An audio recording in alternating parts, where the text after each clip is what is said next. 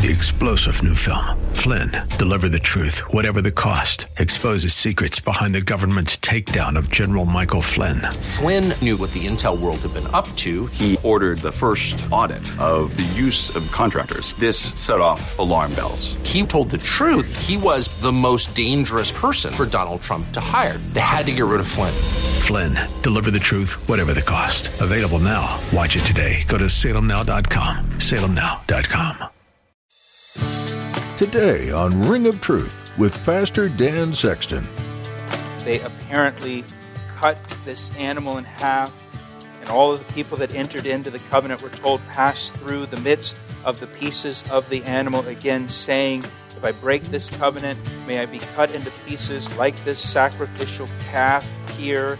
And as soon as the Babylonians pulled back from Jerusalem, they break the covenant. They're not serious about this at all. Verse 20 again says, I will give them into the hand of their enemies, into the hand of those who seek their life. They're not going to escape the judgment that will come. It's not unusual to start bartering with God when you get into bad situations. If things start falling apart, you might start making Him promises like you'll be a better person, pray more, or go to church more. Unfortunately, human history shows that you're likely to forget or ignore these promises that you make to God under duress. Today, Pastor Dan teaches you that consistent commitment to Jesus is the best way to have Him in your life. When you love Jesus during the easy times, your commitment to Him will help bring you through the harder times with much more ease. Now here's Pastor Dan in the book of Jeremiah, chapter 34, for today's edition of Ring of Truth.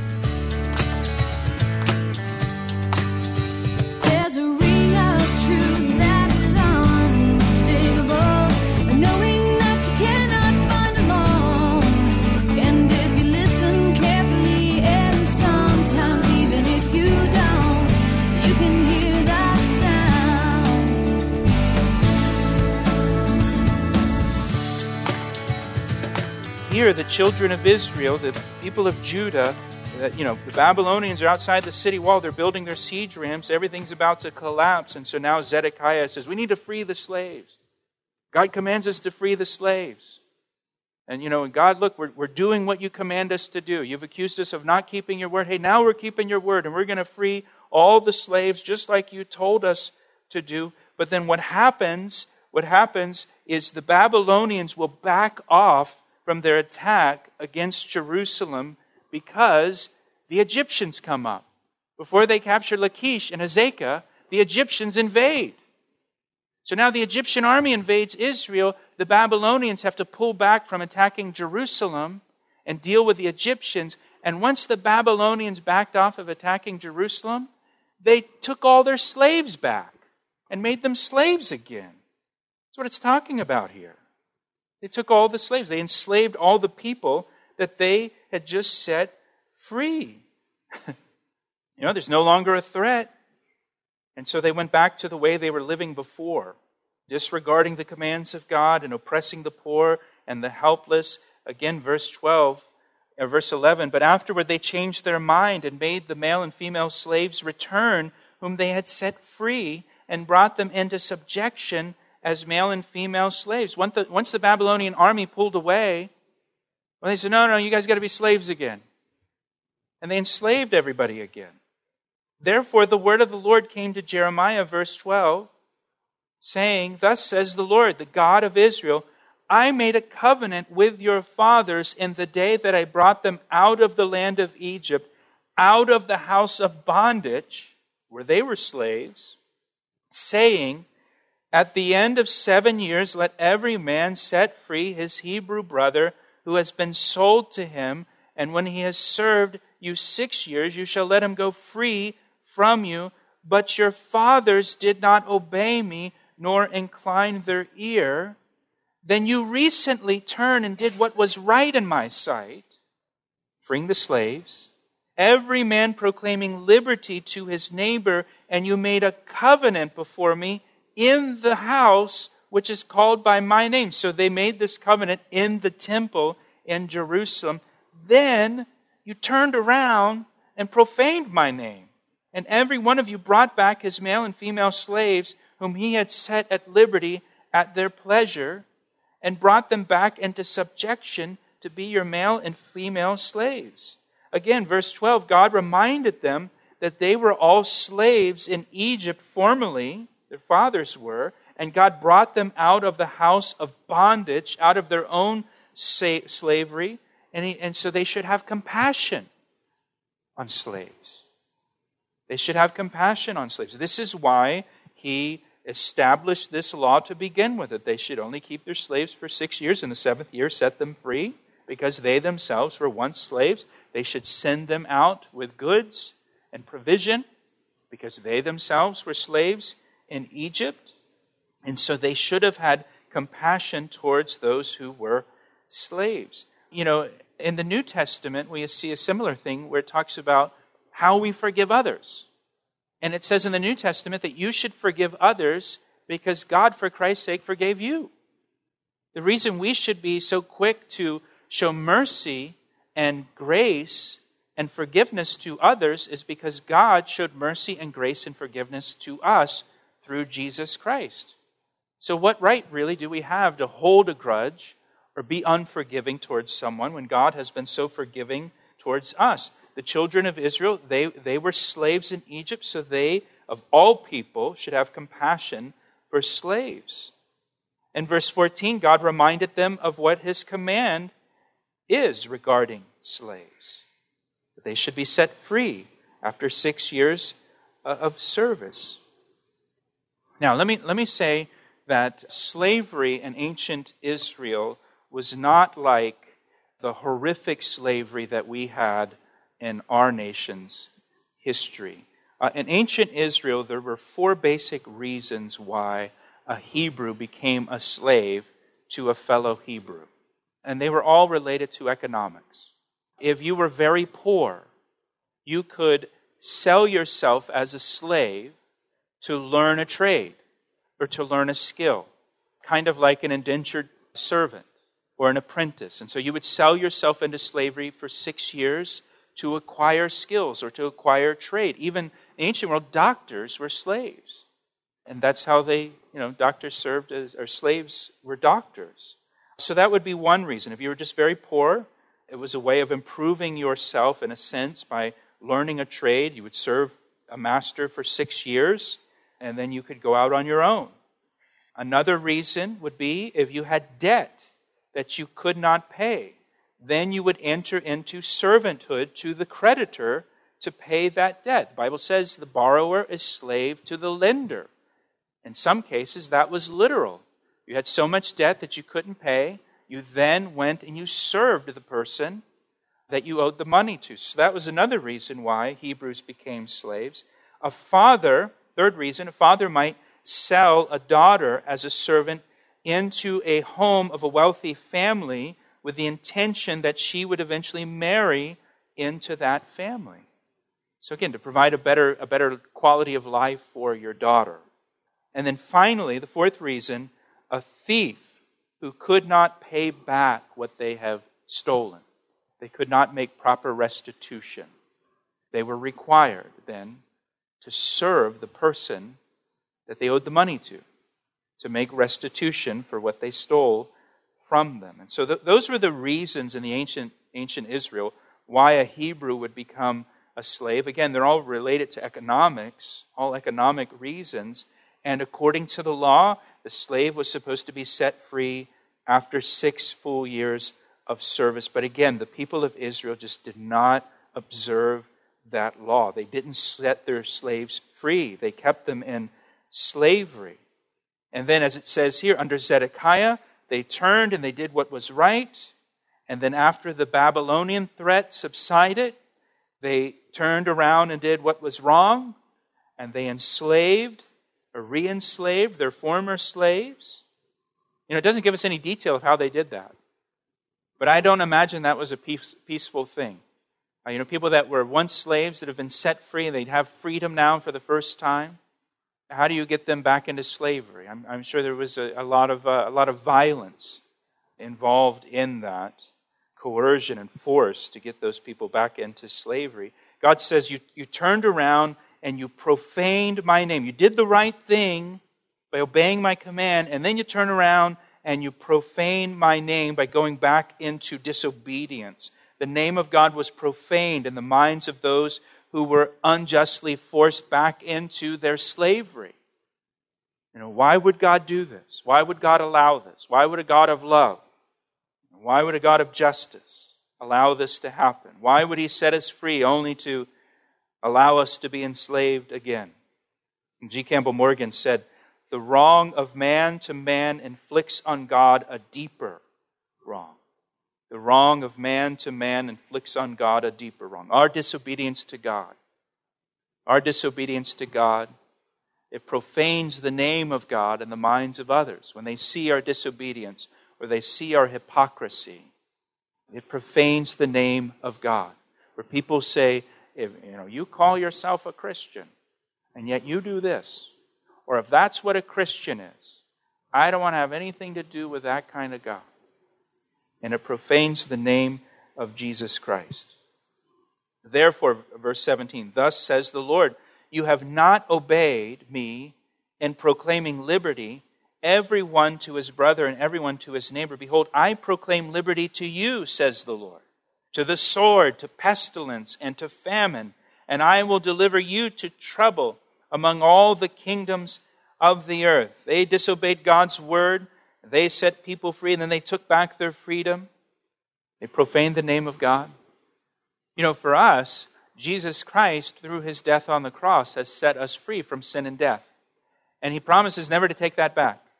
He has set us free. He's given us liberty from sin and death, and He's never going to take that back. He's never going to revoke that from us. We're never going to lose that. But in the New Testament, in Galatians chapter 5, verse 1, we are warned by the Apostle Paul, stand fast, therefore, in the liberty by which Christ has made us free, and do not be entangled again with a yoke of bondage. Paul says in the New Testament, you're free, but make sure you stay free. Don't get yourself entangled in and enslave yourself in sin again. Protect your freedom that you have. You're free, make sure you stay free.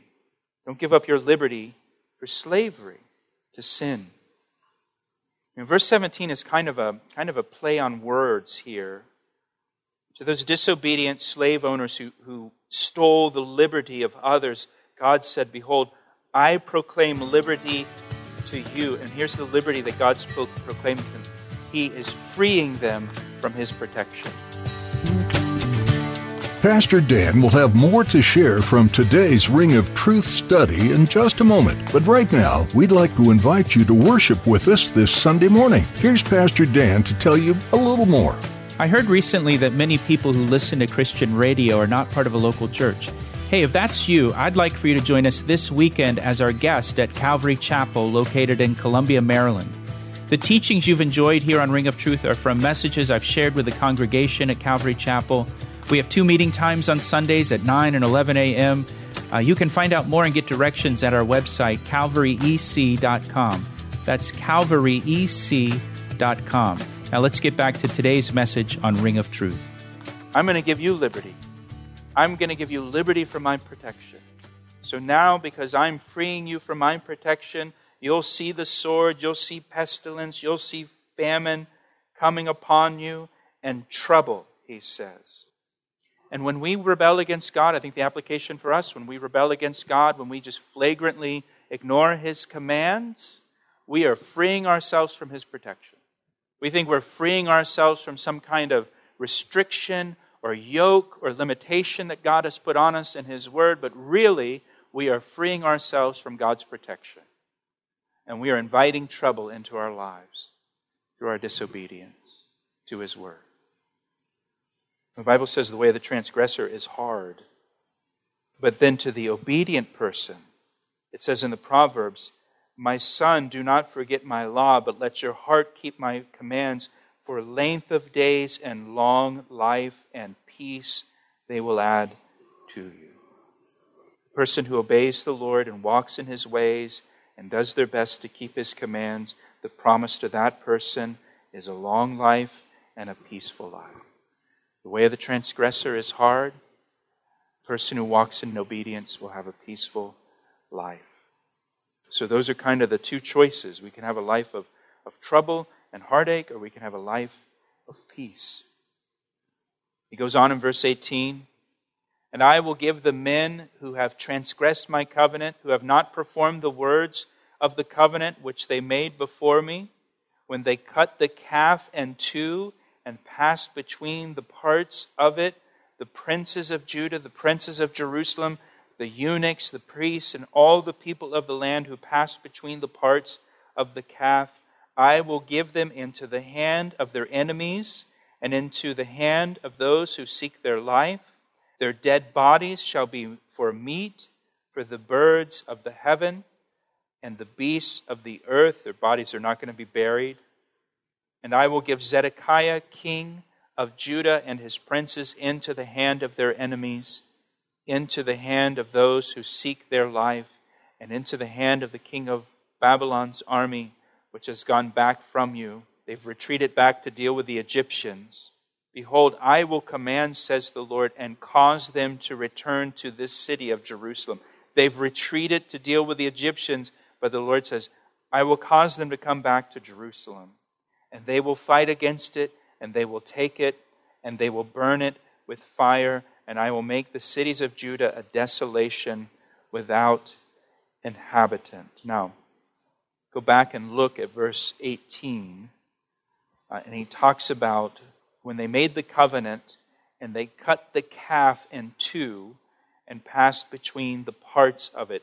When they would make a covenant, they would sacrifice an animal as part of the covenant. They would cut the animal in pieces and parts, in half. And then those entering into the covenant would pass through the middle of the parts of the animal. So this is where we get the idea of cutting a deal. They would cut a covenant, literally. They'd cut an animal in half, and then both parties would pass, or all the parties involved in the covenant would pass through the middle of the parts of the animal that are laid out. I want to show you a picture of this back in Genesis chapter 15. You want to turn there with me. Genesis 15. And this is when God established his covenant with Abraham. Told Abraham, he took Abraham outside and told Abraham to look up in the sky at all the stars, and told Abraham that if you are able to number the stars, so shall your descendants be. At that point, Abraham had no children at all, but yet God was promising that his descendants would be more than can be numbered. Here we are. We're the sons of Abraham by faith. We're the children of Abraham by faith. We're part of those descendants that God was referring to way back in Genesis 15. So he makes this covenant, though, with Abraham. Genesis 15:9, the Lord speaking to Abraham said to him, "Bring me a 3-year-old heifer," so that would be, a cow, "a 3-year-old female goat, a 3-year-old ram, a turtle dove, and a young pigeon." And then he brought all these to him, and he cut them in two down the middle, and placed each piece opposite the other, but he did not cut the birds in two. And when the vultures came down on the carcasses, Abram drove them away. Now when the sun was going down, a deep sleep fell upon Abram, and behold, horror and great darkness fell upon him.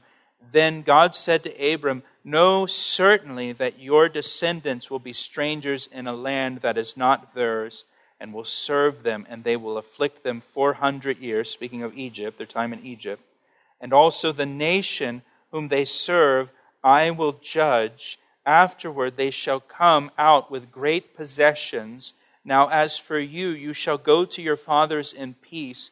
You shall be buried at a good old age. But in the 4th generation they shall return here to the land of Israel. For the iniquity of the Amorites is not yet complete." And it came to pass, when the sun went down and it was dark, that behold, there appeared a smoking oven and a burning torch of fire, which is symbolic of God's presence, that passed between those pieces. And on the same day the Lord made a covenant with Abram, saying, "To your descendants I have given this land, from the river of Egypt," that's the Nile River, to the great river, the river Euphrates, the Kenites, the Kenizzites, the Cadmonites, the Hittites, the Perizzites, the Rephaim, the Amorites, the Canaanites, the Girgashites, the Jebusites, the mosquito bites, all of them, right? All this land. And so here God establishes this covenant with Abraham, tells him he's going to have more descendants than he can number. He even tells him what's going to happen to his descendants, how they'll go down to Egypt, and they'll be in Egypt for about 400 years, and they'll come up out of Egypt with great possessions, and they'll come back into this land, and they'll take this land, and this land will be their land. And as part of that, we see here that he has Abraham cut these animals in half and two, and then he lays them out. And then we see that God himself, his presence, in verse 17, passed through the middle of the pieces. So God enters into this covenant with them. And the way they would do that is they'd cut the animal in half, and the members that are entering into the covenant would pass through the middle of the covenant. And they were saying, in a sense, if I break this covenant, let what happened to these animals happen to me. That's how serious they were about their covenants. If I break this covenant, let what happened to these animals happen to me. And notice here also that God passed through the covenant, passed through the animals to establish the covenant. Abraham doesn't pass through the covenant, pass through the animals. So God has essentially put himself on the hook with this covenant. He has signed the contract. And he's on the hook now to give the descendants of Abraham that land, the land of Israel. Now, go back with me to Jeremiah chapter 34, and we'll finish up here.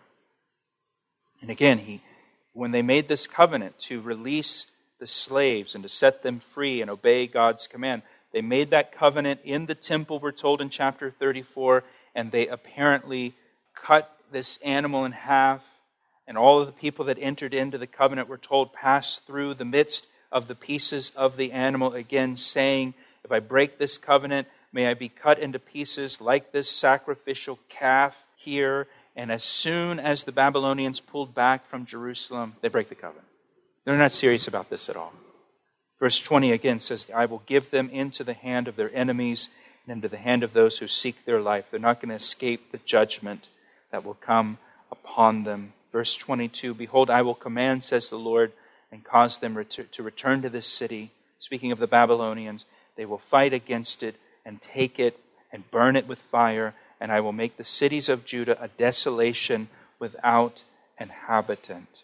The Babylonians will come back, they'll conquer the city of Jerusalem, they'll burn it to the ground, and then they'll destroy all of the cities of Judah. All of the cities of Judah will be left a desolation without inhabitant. The people will be carried away to Babylon as slaves. And as I've said before, archaeologists have excavated many cities in Israel from this time, from the time of the siege of the Babylonians, and they have not found a single city that wasn't destroyed.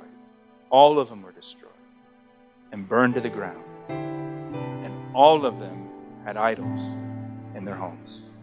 Just kind of this silent testimony to the truth of Scripture, to what God's Word says. Just as God's Word says here, so it proves to be. Everything that God says in His Word will come to pass.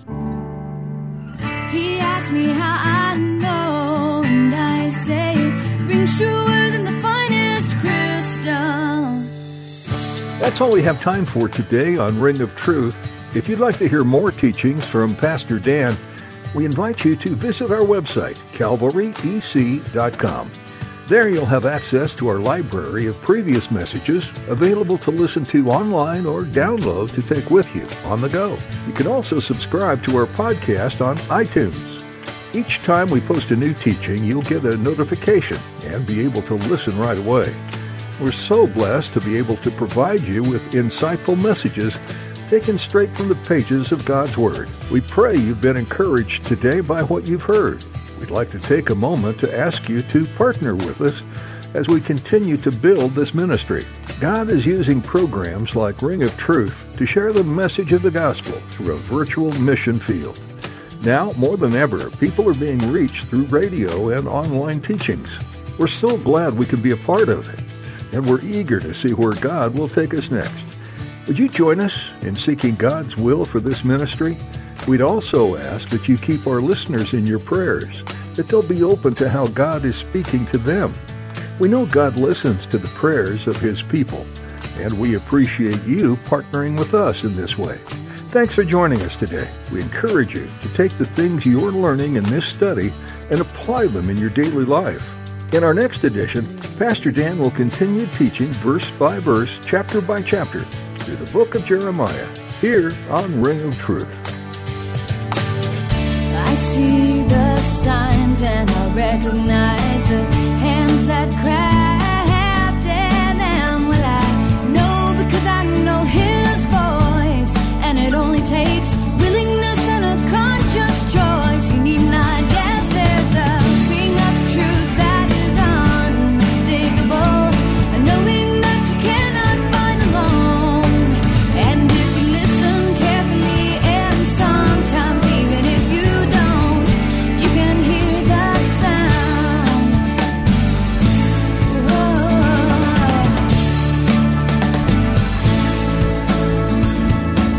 He asked me how I know, and I say it rings true.